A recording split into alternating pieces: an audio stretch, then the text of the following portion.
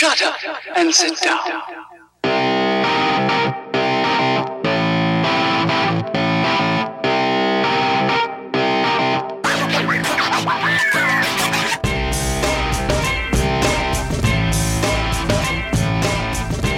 Okay, welcome back to another episode of our summer edition of Limited Upside. We're going to go through all the teams. We started from worst, and we're going to end up going to first. We did the Sixers first, so I got that out of the way, which was nice. Now we're going to do the Lakers because they had the number 2 pick in the draft. We have a couple guys here, Mike, you can introduce from Silver Screen and Roll, our Lakers website. You can give them their proper introduction as you go a little further back, and we'll get right into kind of what the Lakers have done this offseason and go from there. Yeah, absolutely. We are thrilled to be joined by Harrison Fagan. He is the Associate Editor-in-Chief of Silver Screen and Roll. Also joined by Anthony Irwin, a Silver Screen and Roll contributor. You also may know them because they have their own podcast, the Locked On Lakers podcast. And we're thrilled to have them on to talk about what was a very interesting summer with the Lakers. How you guys doing? Pretty good. I can't complain. It definitely has been an interesting summer. It's finally kind of slowed down a little bit. It seemed like we were getting just tons of news, and there was interesting stuff to talk about around this team with like all summer so far, and that hasn't been the case, the last couple of years, or at least not stuff that's as fun to talk about. Right. With the Lakers, they're always going to be interesting in any free agency period because all of these free agents use them as leverage, to get more money. So there's always going to be plenty to talk about with the Lakers. Nice. Well, why don't we just get right to it, guys? I mean, you had the number 2 pick in the draft, took Ingram, signed Mozgov, Luol Deng, nice pieces to a team who wants to contend, and a few other smaller moves. Anthony, I'll let you take the floor first. Why don't you tell me a little bit about what you think about Ingram so far, as you've seen him in Summer League and kind of how he's been fitting in with the Lakers culture with high expectations as a number 2 pick going to Los Angeles? Right. So with Ingram, he fits exactly what the Lakers needed heading into the offseason, right? I mean, they wound up signing Luol Deng anyway, but I don't think anybody really planned on that. But with Brandon Ingram, they could have taken Simmons. Like, had Simmons fallen to them, had Philly taken Ingram first and Simmons fell to them, they would have had to do some finagling to make the rotations work because Randall and Simmons, there's some overlap there, and then Nance by extension. But with Ingram, if he plays well, if he slides into his natural position, it just works. It just works automatically. He'll probably be the first guy off the bench to start the year, and then you just make it work from there. Well, and Anthony, I think that's something that we talked about on our podcast last night that is kind of an interesting talking point is Ingram going to come off the bench? Because you'd kind of think, second overall pick, this is a guy that they want to come in and start and play as many minutes right away as he can, but then they went and signed Luol Deng to come in and play the wing as well, although I think, it's been discussed before, Luol Deng is kind of better as a power forward at this point in small ball lineups, but he's going to play some on the wing, and so how they kind of divvy up the minutes there is going to be really interesting. But Anthony, I thought you hit it right on the head. I mean, Ingram is the exact type of shooting and defense kind of combination that the Lakers needed on the wing. And, he's not going to be that this year, but just moving forward, he projects as a perfect fit alongside the rest of this young core. He shouldn't start. He's too skinny. He's too young. I mean, you could see it in Summer League. He bookended. He had a great first game and a great last game, and in between, he sort of looked like a boy playing among men. He looks like he's on the JV team. I'm of the opinion, though, that Simmons will be a better player than Ingram. We have talked about this a lot on this show. I think the Lakers got lucky. I don't think it's going to happen right away. Well, you think Ingram will be better than Simmons? I do, yes, in the end. You said Simmons will be better than Ingram, but I know what you mean. We've had this argument. I just knew what you meant, even in the mistake there. This way I can't be wrong. I said one thing and I said both things. But I just think that the thing I keep coming back to is he's 14 months younger than Simmons. 14. They're in the same class. They were same year in college, but there's a big difference. And you look at the upside of what he could be. His frame, he can add a lot of weight to that frame. He's got great skills. He has really good this one swing-through move. He can shoot over the top. He can pass. He can handle. He can swing up to 4. I mean, you talk about what position he is. Right now, it's sort of funny. He's not Kevin Durant, obviously. He's not that good. But there is sort of this similarity of right now you sort of have to play him as a 2-3, but eventually kind of I mean, Durant's a 3, but eventually Ingram can be a 4, and you just have to find the right coach to kind of flow into that. I don't think he's ready yet. I think he's going to come off the bench. He's going to play with Deng on the wing and all that, but long term, I see so much upside with him, and I think the upside, with him and Simmons, he is so much more, in my opinion, and I really think so. I think Simmons is going to be a really good player too, but I just think I'm not saying Simmons right now is way ahead of Ingram, but I think in a couple of years, I'm not sure he will be. I don't want to take away from the Ingram conversation by interjecting Simmons in our ongoing. It's impossible not to, though. Like, in fairness, it's impossible not to. It's true. Just with the whole dynamic of 1 and 2 and playing similar positions, but and obviously being pivotal decisions for both franchises. I'll say this. I think a lot of us see Simmons because he does play with kind of a heightened maturity on the court and a larger physicality in terms of his body build and being a little bit more filled in, and think that like somehow that makes him closer to his ceiling as opposed to just more advanced at this point. And I think that's kind of the difference as I see it. Simmons looks far more NBA ready right now, I think we could all agree. I don't want to discredit what Ingram can become because I think it really will depend on a couple things: how hard he works, how his body takes muscle. I mean, sometimes that's just guys' body builds. He'll be more explosive just as he gets older and gets like grown man muscle. I feel like he redeclared his senior year his junior year of high school to the senior class, and that was why he's now a year younger than a lot of these other rookies. But he's a really interesting body build, and I always think that those are the players who truly have the easiest path to greatness because there hasn't been a piece of the game fulfilled by someone like that from a physical stance. He's a little bit longer than most people who have ever played every position from the 2, 3, and 4. So I kind of like the way he fits in to what potentially what the Lakers are doing with a lot of these pieces to kind of come in and fill the void now. What do you think about the Mozgov signing, though, as a as something that took a lot of heat in the NBA world? Harrison, I know that you probably had a few hot takes on that when it happened. So how does that fit in with the grand scheme of the Lakers? So was this like the butter us up by like talk about the exciting number 2 overall pick and then talk about the worst contract handed out this summer? I mean, I am kind of the mind that if Mozgov can approximate the player that he was 2 years ago, the contract won't look as bad, but I still think it's bad. They definitely overpaid. You can't argue about that. But I think Anthony should actually jump in here because he's the one with kind of the hotter Mozgov takes than I have. So my thing with the Mozgov thing is that like the conversation on Twitter became, well, it's not that bad, right? It could actually work out, but if that's the number one priority, as it seemed like it was for the Lakers, that was their 12:01 a.m. call to Timothy Mozgov to hand out $64 million. You can't help but wonder, just like, what's going on here? And then you see Festus Ezeli, and yes, his knee might actually be paper mache, but he goes for what was it? It was under $10 million, right? And I'd much rather make that gamble on Ezeli than hand out Timothy Mozgov, who has knee problems of his own. Oh yeah, and he's 29 already. I mean, the thing that this just gets worse all the time. The thing that confused me is that, okay, let's say just for the sake of argument that you wanted an experienced center with high minute experience in that age realm, and you're okay with like maybe some health issues. Why didn't you just sign Ian Mahinmi instead? Mm-hmm. Why'd you go for Mozgov in first? Right away. Yeah, and then you Go ahead. I was just going to say, I thought that the Woj bomb was a mistake. I thought that was like a scheduled tweet for like the next day. Oh man, it's just.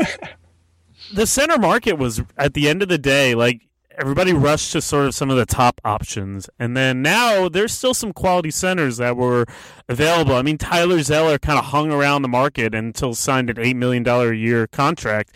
And it's 4 years. So I'm glad we're all in agreement. I mean, I guess the case for Mozgov would be you need some rim protection. This was a horrible defense last year, as you all know. Mozgov is a little more mobile than Roy Hibbert. And look, I'm just trying to state the case here. And you're the Lakers. A little more mobile than Roy Hibbert is like the most insulting thing you could say about someone. Yeah. Well, that's what it became. Like the defense of it was, well, he'll be better than Roy Hibbert. Roy Hibbert was literally the worst center I've ever watched in my life. And it's well, we got the second to worst center. Like, way to go, guys. In like 60 years, we'll have a decent center. Upgrades, just small incremental upgrades. This is called the curse of getting Shaq for his prime, right there. Yeah, for real though.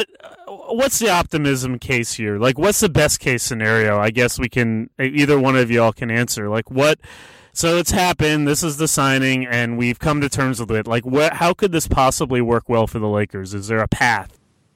Well, I guess I'll take this to start because I am the one who's jumped off into hot take zone with this. But if I were to say best case scenario with Mozgov is he recaptures 80% of what he was 2 years ago, right? Mm-hmm. And over the next 2 seasons, he provides that while hopefully the Lakers either groom somebody who can slide into that position in 3 years or so. Maybe the cap will have jumped enough to where, you know, the 16 or 17 or $18 million that because of, I don't know how exactly the deal is structured, maybe it turns out that the cap hit at that point where his contract is getting ready to come off the books doesn't hurt as bad. And at the end of the day, the Lakers needed some kind of veteran presence there, and say what you will about whatever role he played in the NBA Finals, he was at least there. He knows what it takes to get to the finals, the practices and all that, and what kind of work ethic it takes. I'm honestly just trying to talk myself into it right now. I don't know if you could tell. You just gave a participation award to Timothy Mozgov. I mean, it was only a year ago when he was the key to Cleveland's sort of late season run. You know, I mean, last year he did have knee surgery, and that did throw him back. I'm not saying that he's going to be what he was 2 years ago, but it may be possible that last year was sort of the worst you'll see. I mean, that still begs the question, though. Why are you offering that contract on the first day of free agency? Now, by contrast, first minute. Yeah, well, first minutes, I guess. First hour, is that fair? Yeah. Now, that wasn't the other big deal. I'm curious, Harrison, let's start with you with this, is Luol Deng for 4 years and $72 million, which, look, that's a lot of money, and Deng is, let's see how old Deng is. He is also sort of in the twilight of his prime, but this one, it seems like there's more of a defense for, right? Yeah, this one's been a bit more well-received, and I think that there definitely is a much easier case to make than, like, let's think of everything that could go right for Timofey Mozgov, as Anthony kind of had to do, unfortunately. But, so with Luol Deng, I think the, like, major pluses are he brings that veteran experience. He's kind of a universally well-regarded locker room guy, so that's number one after how bad the locker room kind of got last year. And then I think, like, on the court, he allows you to kind of not throw Brandon Ingram to the wolves immediately and force him to defend the best perimeter guys on the opposing team right off the bat, because you can kind of have Deng do that. And he's not what he was a couple years ago when he was doing it for the Bulls, but he's still he's better than anyone the Lakers have had over the last several years. That's for sure on the wing. Right, and I guess I'll float this question to you after this, but Deng is also 6'9".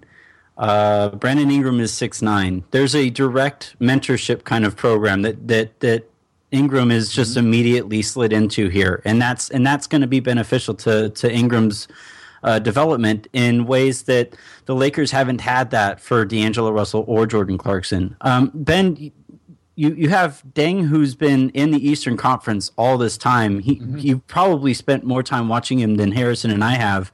Is what we're saying making any kind of sense there? Yeah. No, I mean, absolutely. And it's funny. I actually got to see him play in high school a few times. He was at Blair Academy in New Jersey when I was actually younger and in high school as well in Pennsylvania. But he could really play. He actually played with Charlie Villanueva, I believe, on the same high school team. So you can imagine they were probably pretty solid.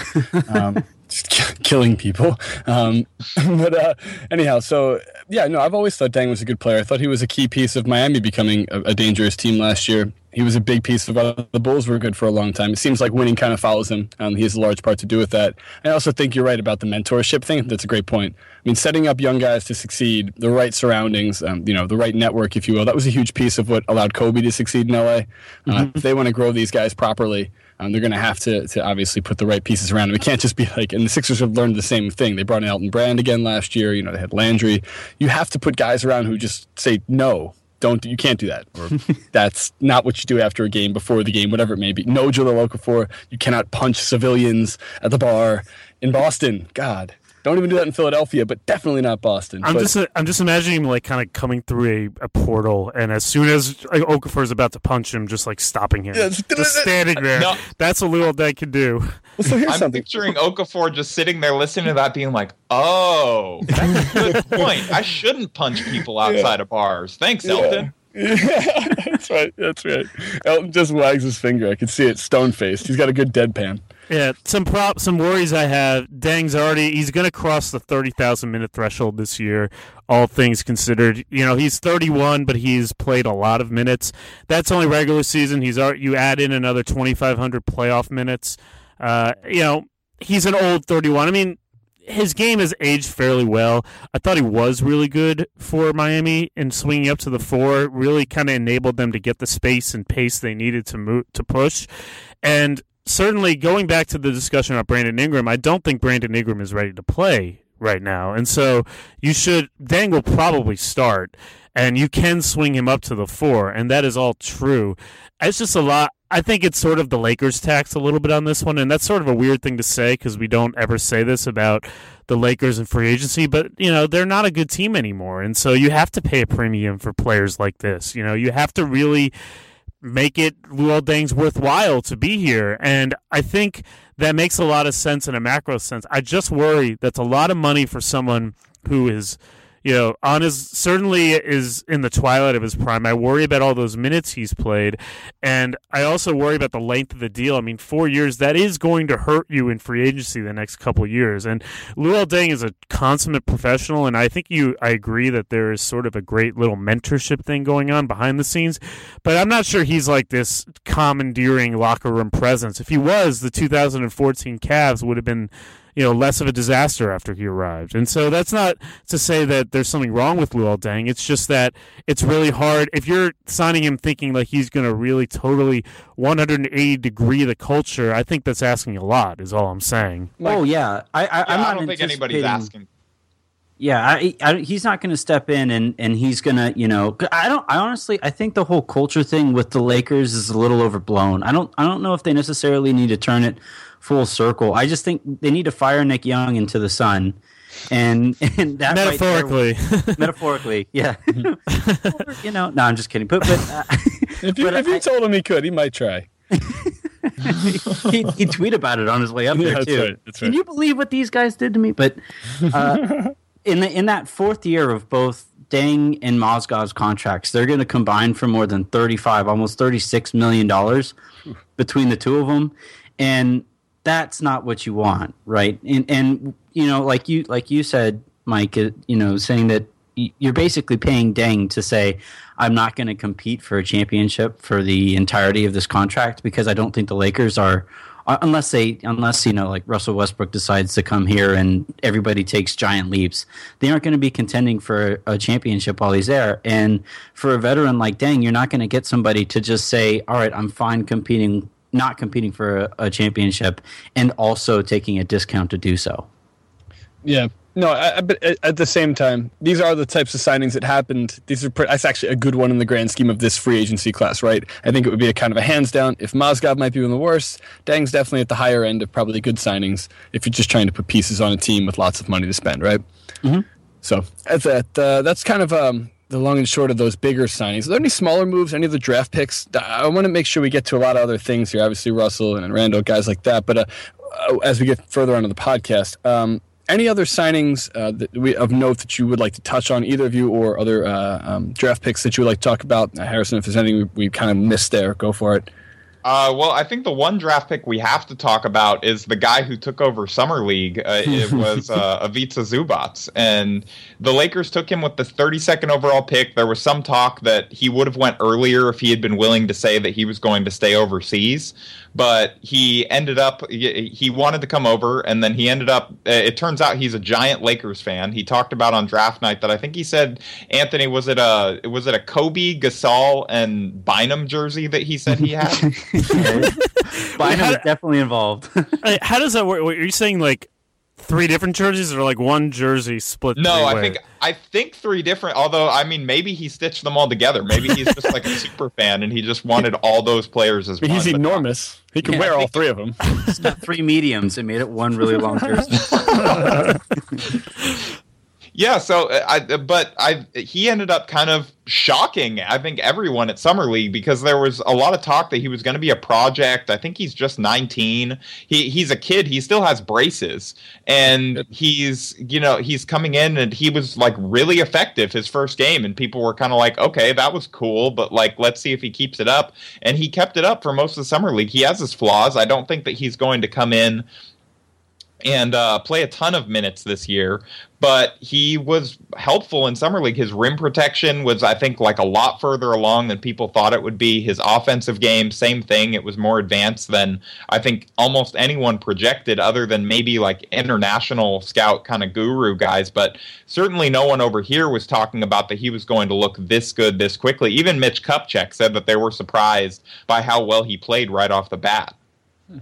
Right, and then I guess it's already kind of gone overlooked in the podcast. But Jordan Clarkson re-signing was one of the better values of this free agency, and it was an absolutely critical thing that the Lakers needed to take care of because, like, for all the MacGyver-esque, utility that Mitch Kupchak showed in somehow getting Clarkson, by buying the 46th overall pick. It's all for naught if they develop him and then he signs somewhere else. Right. So I don't know, Mike. You're the Wizards fan. On a scale of 1 to 10, when you've watched Jordan Clarkson play, like have you wanted to throw stuff at the TV because he could have probably helped the Wizards. Yeah, he could have. We'll just move on. Just make a run at him too. I just thought move on. He was great as a young Peach dad, but nonetheless, I thought that was a really good re-signing as well. I also think the Wizards, the $2.5 million or whatever they got, has really gone to good use. So, are you sure? I mean, I think we got the better of that trade. Absolutely. Just to wrap up some other stuff, just so we got everyone, they re-signed Tarek Black. I think it was 2 years and a little over $12 million. Played pretty well for them center last year. They traded for Jose Calderon to kind of help the Bulls, the Bulls out to get Dwayne Wade. Re-signed Marcelo Huertas, and is there any? And Huertas and Calderon are going to be in the same locker room. That's going to be awesome. You guys should try to hang out with them. For yes. Sure. So I believe that's all they did. The one guy we have not discussed that to me I think is the real key to the Lakers' success now and in the future is D'Angelo Russell, and we all know the talent the guy has. I thought he was one of the best players at Summer League. I thought once he sort of started to find himself and Byron Scott finally played him, he showed some things at the end of the year.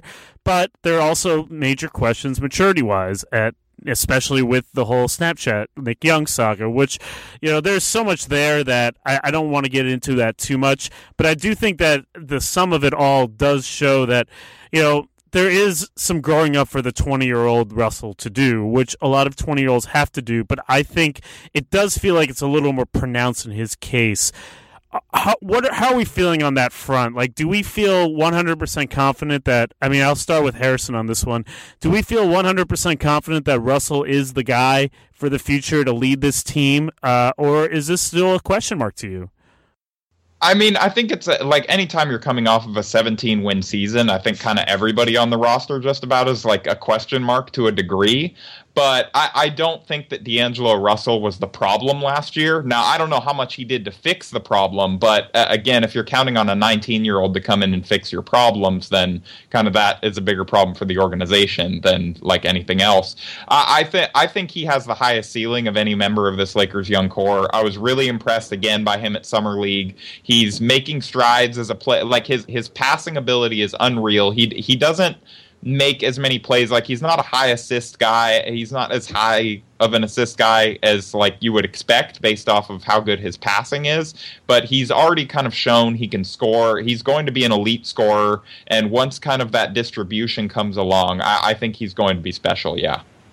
And in terms of maturity, I think it's, like I said, I think with any 17-win team, all of these things are going to be not overblown, but it's going to get, especially with the Lakers, it's going to be a magnifying glass on any of it, right? So the issue with the maturity stuff is that anytime the Lakers play nationally, and they play nationally a lot, although less this year, yeah, probably. but like for any 17 win team, like they shouldn't be on national TV, right? And No. anytime they were on national TV, they have these production meetings in which Byron talks to whether it's on TNT or ESPN, whatever, and he is in charge of this narrative that's about Russell. And for whatever reason, Byron just couldn't stand Russell from the get-go. So if you have the head coach and the de facto face of the franchise in terms of public relations, if you have that guy out there talking about how immature Russell is, that's gonna, that narrative is gonna get legs that I don't think it necessarily should have. Because all throughout the summer, and even for parts of last year with other younger guys on the court, Russell is a pretty vocal guy. Whether it's getting guys on the right spot on the court, whether it's walking back to timeouts, talking to Clarkson about different looks. But I think with Russell this year, I'm looking forward to going from, the narrative that Byron threw out there with media to guys like Luke Walton and Jesse Mermes, who Mermes sounded like a super fan throughout the summer. And you already started to see some of the story about Russell kind of flip on its head a little bit. Yeah, and then not only did you have Byron Scott saying those things in those production meetings, it was just about after every game. And then you kind of see the shift has already started to happen in that, like, today, Luke Walton, I think the interview was recorded during Summer League, but an interview that he did with Shaq on Shaq's podcast came out today.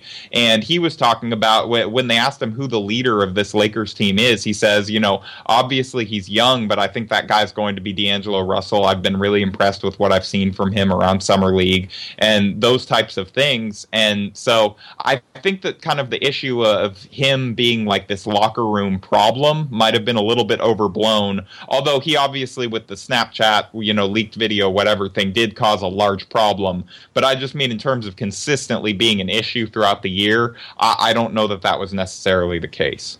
Yeah, I think there's too much emphasis on when a teenager makes a mistake on social media. If you're going to boil it down to the most common denominator of it all, in my opinion, there's a professional athletic standpoint to it of being very wealthy and under the magnascope of the types of people who are by extension hanging out with you. Like Iggy Azalea isn't in the room with him at that moment, but by extension, her fame is, and that's probably something to have more self-awareness of. That is to his discredit, in my opinion. But other than that, man, that's like kind of like a stupid kid mistake that someone else just makes in college. It's a bunch of people that don't matter, Right. And can we figure out why Nick Young was D'Angelo Russell's veteran mentor? Like, this guy's supposed to be the face of the franchise going forward, and he's rooming with Nick Young on the road? That seems a little bizarre. That's probably the bigger issue. Yeah. I mean, that's true. To play devil's advocate, because I think you guys all raise good points, and the kid is young. Sometimes when these things come out and there is such a backlash, it often is, I would say, because there's just some other stuff that you can't really maybe report on, but just it sort of like influences what you say. In other words, there's sort of there may be sort of the stuff behind the curtain, and I'm not suggesting that there is. I don't know. I'm just saying that this sometimes happens, and while the blowback is about, like, so for example with Lou Williams, it's literally disowning the guy, and on the surface, that looks like, just a totally ridiculous move for one mistake, and even as one as damaging and silly as this. But it also sometimes does convey that perhaps there's more going on than what meets the eye. And I don't think the issue with Russell, it's so far as there may be an issue, is that this is an irredeemable situation. It's just that, he's 20 going on 14 is sort of, what you sort of hear.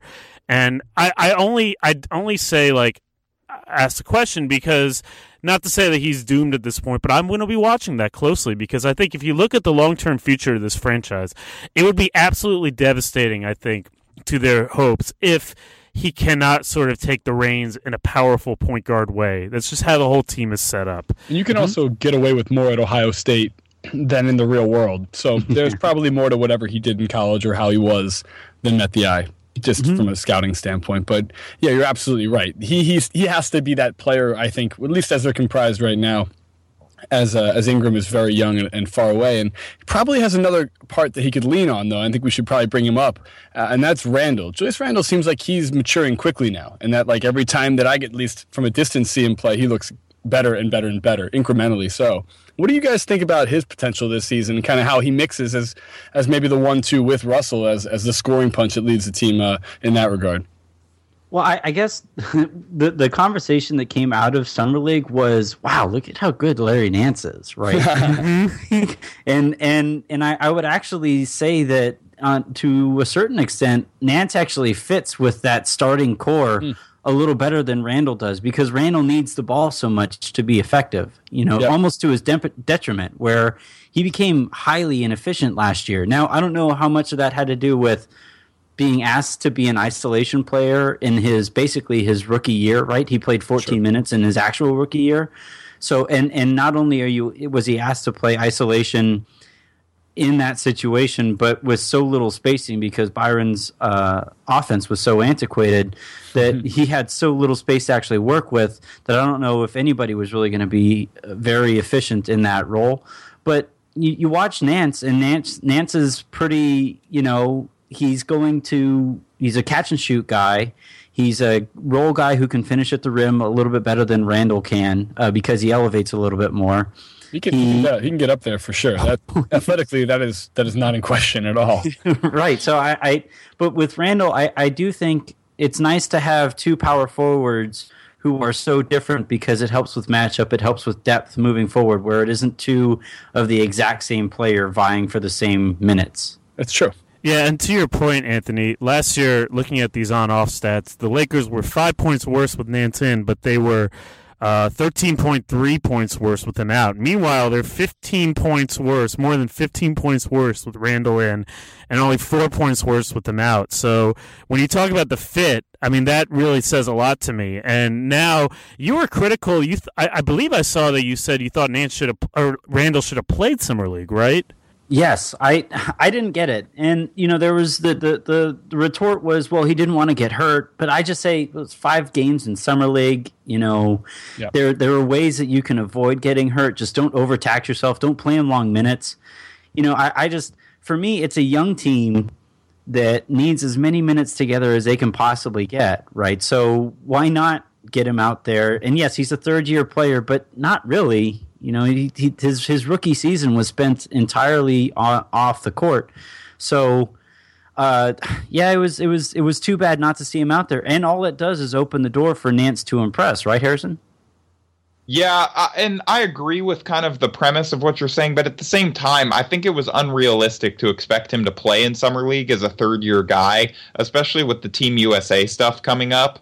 And so I think he was, willing to use that stature and enjoy his offseason. Whether or not that ended up being to his detriment, I think, is a matter of debate. But it's not like he was just sitting around either, I guess. Like, we saw kind of videos of, his physique looks transformed. He kind of looked a little doughier before heading out of the season last year, and that's kind of how he's always carried himself. But there's not a lot of, the pictures that we saw coming out of Team USA, he's kind of transformed himself. He looks a lot more muscular. He looked good with Team USA in the clips that we saw. And I think that going back to your point about Byron's offense kind of handicapping him just a little bit was, I think that a lot of his possessions last year came at the elbow.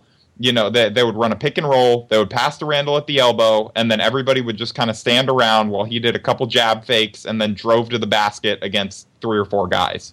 And so I think that in Luke Walton's kind of more motion-heavy system, I think there is an opportunity for him to look a lot better, although I do acknowledge that there is, there's also a possibility that Nance may end up being the better fit going forward with this young core, in which case I think you make Randall into kind of like a super sub off the bench.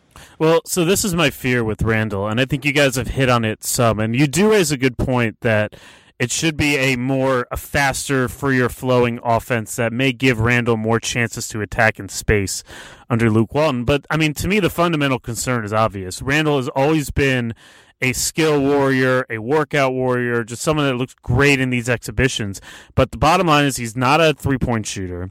He's not a rim protector. He really still only goes one way and has only one really strong move. He's not really, at this point, a ball mover. And so you talk about like guys standing around and watching him. I mean, some of that is a symptom of the way Randall plays. He is just all straight line drive all the time.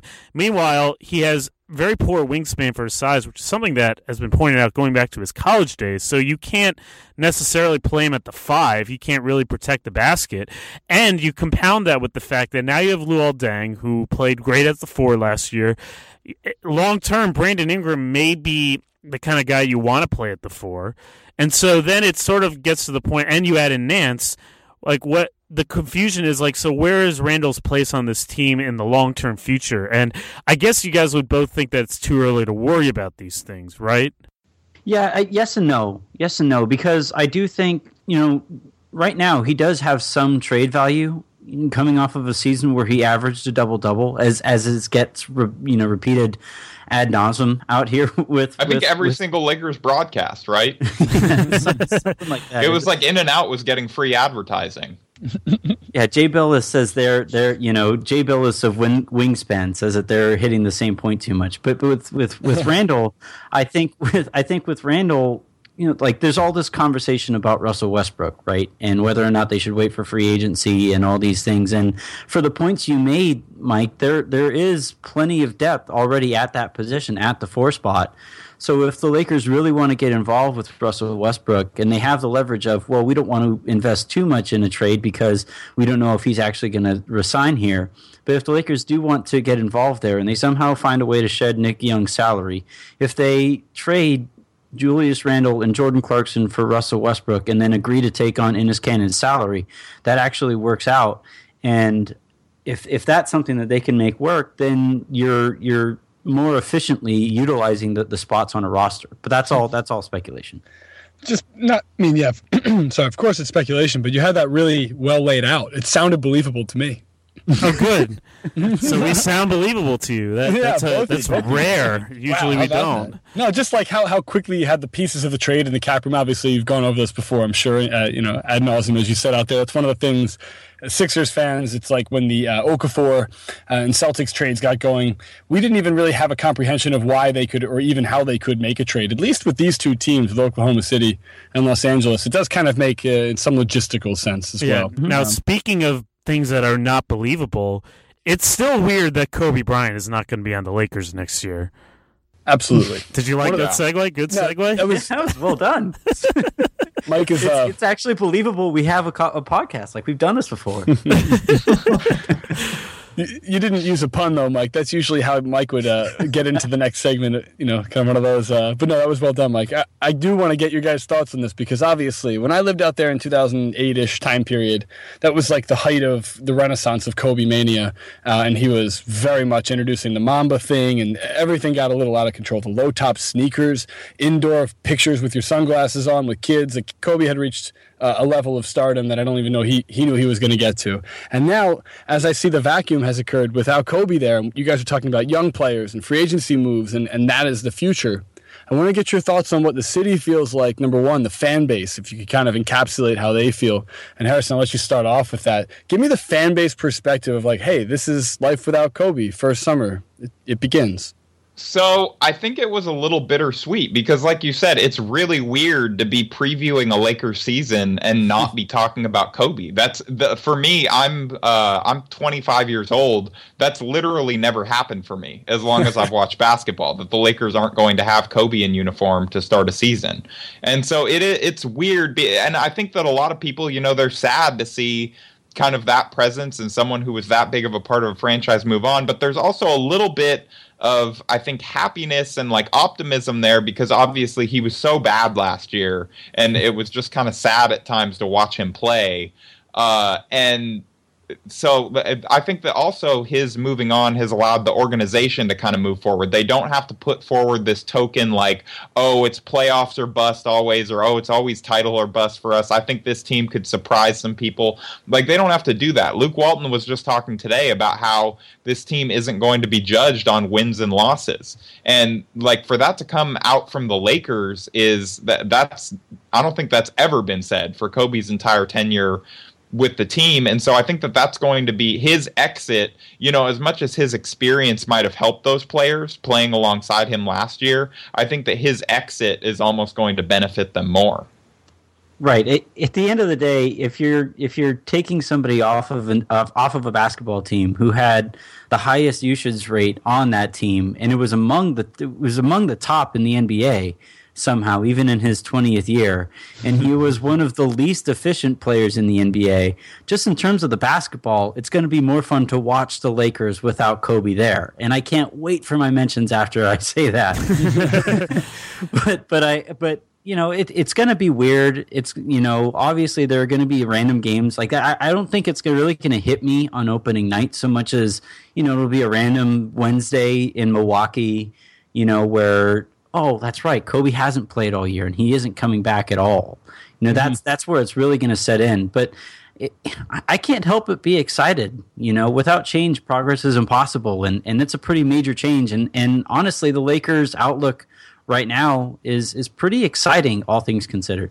Yeah, and Mike, real quick, do you know what analogy I just thought of when Andrew said a rainy, you know, Wednesday in Milwaukee was? Didn't that sound like EPO? Like, yeah, but can he do it on a rainy morning in Stoke? Rainy morning in Stoke. Stoke was spending some money, by the way. I know they are. They got Joe Allen, man. I wanted Swans to get him. He's really good. Anyhow, Welsh player. Enough soccer talk. Enough. Sorry, I didn't even mean that. We could get rid of that. Anyhow, but no, go ahead, Mike. I cut you off there. I know. I was just gonna say, you know, that's funny. I agree that there's sort of the cloud of Kobe's retirement is sort of off them, and they can just kind of move forward. And on the surface, this looks like to be a very interesting young team. The one monkey wrench, though, is the Jim Buss guarantee whole situation, and you know, we'll see how that goes. I'll just be ominously saying that. I mean, that's the big question with this franchise. But let's move on real quick. We got a number of questions that were asked of our panel here. You can always send us questions for the podcast on Twitter at @limited_upside. You can also tweet at me at Mike Prada SBN, or email me at MikePrada at SBNation.com. Prada spelled like the Italian company. First, I want to give a shout out to our man Xavier Zavala. I hope I pronounced that correctly. We got a bunch of questions here, some of which we have answered or attempted to answer, including why didn't they wait to offer such a monster contract to Mozgov? I don't know. We've established that. Your guess is as good as ours. Why did they jump to other big men more according to their timeline? Again, good question. The last one, we sort of hit at this, but I want to kind of pitch this and start with Anthony. Do you think the Lakers are happy with Randall and Russell based on where they picked them and value-wise in these last two drafts? Yes. Short answer, yes. Now, you can always go back and nitpick drafts, you know, whether or not guys that were taken after, like Porzingis jumps off the board, right, who the Lakers hypothetically could have chosen. But I just think at the spot that the Lakers were in right there, going with a complete unknown that nobody had ever heard of, if that pick doesn't work out, then there are riots outside of Staples Center all season long. I can't believe the Knicks did that, by the way. It's the most un-Knicksy thing in the whole world to be the team that takes Porzingis. Such a good move. And you saw the response to it too. And honestly, it's the lone thing that people can point to with Phil Jackson's tenure that says, like, okay, maybe he's not awful at this job. Mm-hmm. But with the Lakers, with the guys that they have, I mean, Russell still looks to me, even after having gone through the ups and downs of a pretty tumultuous rookie season, Russell still looks to be among the best 5 rookies of that class. And for everything that we've talked about with Randall, I think there is a role for him in the NBA. It's just a matter of whether or not the Lakers can carve that out on their own roster, or if another NBA team is willing to trade for him because they think so too. But I think both guys have enough upside that the Lakers aren't necessarily kicking themselves for how the last drafts have gone. All right, this one, Chris Axman. This one is specifically for Harrison, so Harrison will enter this. He has a couple questions. Perks of Ingram at shooting guard. I haven't heard that one before. What position-wise, where do you think Ingram's going to play most this year? We sort of talked about it, but just real quick, if you had to put money on a certain spot, like where do you think he's going to play most? So I actually wouldn't rule out him playing quite a bit of minutes at shooting guard just because he's so skinny. And I think that also that would allow the Lakers to move Clarkson to the bench where I think that he can really thrive. And Anthony and I have been over this before, but I think that the argument for that is that, you bring Ingram into the starting lineup. He can start. He can play a more supplementary role where he's not asked to do as much. He still has Luol Deng there at the 3 to defend kind of the best opposing wing, whoever that may be. And then you bring Clarkson in off the bench, and you can almost utilize him better, too, because you can make him the fulcrum of kind of that bench unit and just let him feast on backups and really push pace with kind of the more athletic reserves of like Larry Nance Jr. and Tariq Black and just throw lobs all over the place and just run, because Clarkson doesn't really like to slow down. So I do think that there is kind of an argument to be made for starting Ingram at shooting guard. That is interesting. I definitely do not think that's what I would do, but you make an interesting point. No, you make the case very well. It doesn't necessarily mean that I agree with it, but that's an interesting pace. Where do you think he's going to play the most minutes? Probably the 3. I think it's still the 3. I just think that there's a case to be made for him playing at the 2 at times. Yeah, that makes sense. All right, Ben, I'll just ask you this one. This is from Basketball Talk. Better long-term, D'Angelo Russell or Devin Booker? Devin Booker, only for the sake of, I think he might end up being one of the, if not the best shooter in the league, a top 2-3 guy with Curry and Clay. I think he might already, in my head, kind of be there. He's just got the most pure, silky stroke, and it seems like the game's so effortless for him. He's super young. He did play Summer League as a teammate for Ulyss and to be a good guy and kind of build the core. So in that regard, at least from a personal standpoint, he seems like a pretty stand-up guy. I think Booker probably has the mental component over Russell at this moment, too. I will say that a ceiling for a point guard in my head is always a little higher than a ceiling for a shooting guard, just in terms of impact on a particular team, unless the shooting guard is Michael Jordan, I guess, but or Dwayne Wade per se on a special team. But yeah, I always kind of lean to the point guard position. But in this case, I just think Booker's one of those kind of like pure raw talents that you really don't see people shoot like him ever. We're just kind of spoiled. There happen to be a lot of them, or a few of them, simultaneously now in the league. Yeah, I agree. I think Booker will be better. Harrison, this is for you because also, actually, I'm curious about this. Who is the defensive assistant on Luke Walton's staff, and just what are some of these assistants that he has, and what are they going to do? This is from Giuseppe Critelli, and I probably botched that terribly. I'm sorry. So I saw this question come in, and it made me think, this isn't something that they've outlined a whole lot, because the assistant staff right now is Brian Shaw, Jesse Murmas. I'm still not sure how you pronounce his last name. Mark Madsen, Judd Buechler, and Theo Robertson. And Judd Buechler. Buechler, come on, Judd Harry. Buechler, man. I'm not good with names. Come on, man. He's a legend on the 96 Bulls. Yeah, NBA champion. I was 5. It's true. And one of like 5 Judds. Like, how many Judds do you have to memorize? It's true. That is the one as of right now. Okay, so my bad on that one, but so that's the assistant coaching staff right now, and out of those guys, none of them kind of jump out as specifically being a defensive-minded guy. I think the main one that you would maybe look at is Theo Robertson, who was kind of a tape, like, film room guy with Golden State for a while, and so, I mean, maybe he brings that experience, and he's kind of the primary defensive scouting guy, but I don't think that Brian Shaw is considered a defensive specialist or anything. Like, he's the big assistant that they brought in, but I think he's more of an offensive-minded guy. Right, and I also think that I think they have another spot or two on their staff as well that they're looking to fill out. I think they have at least one, and that's the role that they're looking to fill above all others. All right, well, those are all the questions I have. I'm actually kind of optimistic about this Lakers team. I think they might be a little better than people think. But they better be, because they don't have their first-round draft pick if it's in the outside of that top 3 next year, because it's coming over to the East Coast where the DNC is currently. Oh, it's going to Cleveland. Okay. No, that was the RNC. But, Mike, that's okay. Oh, man. Mike is singularly a basketball guy and soccer guy. Yeah, that joke kind of flew over everybody's head, I guess. I don't know what the joke was. I'm just saying that to kind of get out of it.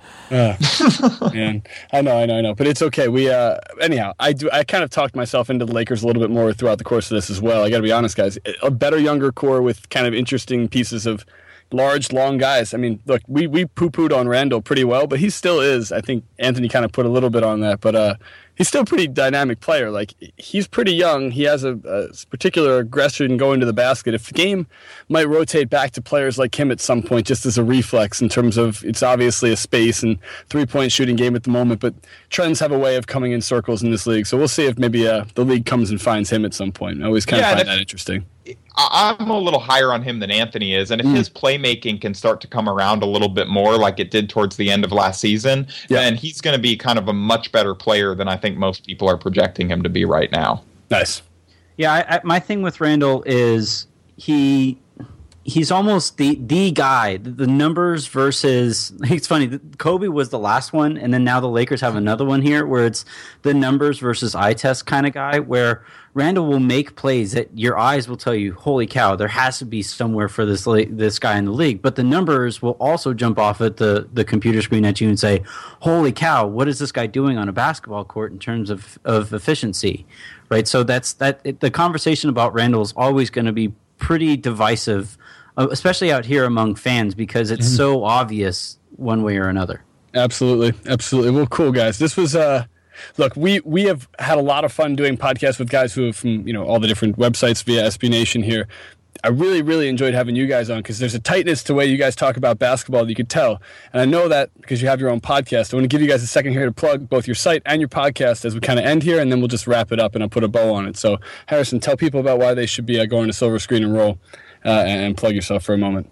Well, I guess this is tooting my own horn a little bit, but I think people should go to I think people should go to Silver Screen and Roll, because I honestly kill myself every single day trying to write about every little story they might care about regarding the Lakers and put that up on a site somewhere so that they can find it all in one place instead of having to comb through Twitter and look around kind of more. I try to make it the one-stop shop for everything Lakers. We have a really strong editorial team, I think. Anthony is included there, and I think I'm just going to say it. I think Anthony and I have the best Lakers blogger podcast on the internet right now. Except for this episode. Yeah, well, hey, we're giving people a free preview, but they can come find our other show also for free at Locked On Lakers.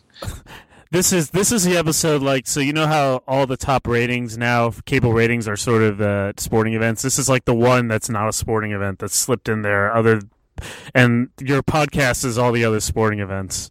Yeah. Yeah. I would say, I guess, regarding the podcast, like if we had to toot our own horn or whatever with that, Harrison and I have been doing this for 3 years. And over those 3 years, somehow Harrison and I haven't wanted to fight each other every time we see each other. So developing a rapport and being able to talk back and forth. And it's generally, we find interesting ways to talk about it. We try to keep it kind of light. Which has been kind of tough to do with the Lakers over the last few years, to be frank. But it's been fun, and thanks guys for having us. This was a blast. Yeah, absolutely, man. This is great. No, absolutely. Really, truly appreciate both you coming on here, looking at getting some people from the West Coast to join people on the East Coast for on a Skype date, if you will, here. It's never easy, so we always appreciate you accommodating with the middle of your days. You're obsessed with this East Coast, West Coast thing. Like, we're all one country. Yeah, the 3-hour time difference, though, Mike. The middle of the day, man. I guess that's true. I believe, Anthony, you were saying you're going to get groceries after this. So. Oh, yeah, with no AC and 98-degree weather. This is going to be awesome. These eggs are going to be great. There. Well, look, guys, really appreciate it. Find Mike and I here. This is on Twitter at @limited_upside. You can subscribe to us, rate us, review us on iTunes, SoundCloud, and Stitcher. Obviously, we appreciate the rating and reviewing. That helps us get bumped up in the ratings. More people can find us, spread the gospel. Again, as always, we really appreciate the two guests today, Anthony and Harrison. Look for them on Silver Screen and Roll. And what was the name of the podcast again, guys? I'm sorry. One more time. Locked on Lakers. And if you tune into the last episode, so the Monday episode, I'm not sure when this this specific podcast is going to drop. We do a Harrison's hot take segment, and I kind of riffed on why the Lakers should cut Brandon Ingram. So you can check that out after we said such nice things about him on here. Yeah, that you make a very strong point. I think you think you're right. That's what they should do. Mike loves doom and gloom. I do. That is what I'm used to as a fan, so I want everybody else to experience it. Just to be clear, this is the second of our off-season preview series, where a review series where we're looking back at what teams have done. We did the 76ers last week. Later this week, you can look for the Nets, and then after that, we're probably looking at Phoenix and Minnesota. So we're going in kind of reverse order. So stay tuned with that. We are staying active during the off season. We also may have some Olympic talk for you. The Olympics begins August 6th, and there's some warm-up matches. The sort of looks like the Team USA Invitational, but we will see. So your favorite team is coming up, and do send us some questions to ask our SB Nation community members about their team. So they are the experts. They live and breathe this stuff every day. It sounds like it's sort of lethal in Harrison's case, but hopefully that does not continue. But yes, you please ask us these questions. We'll ask our community members, community writers, and we'll look forward to the rest of those. All right. Awesome. Mike, good wrap up. Guys, until next time, Limited Upside Podcast.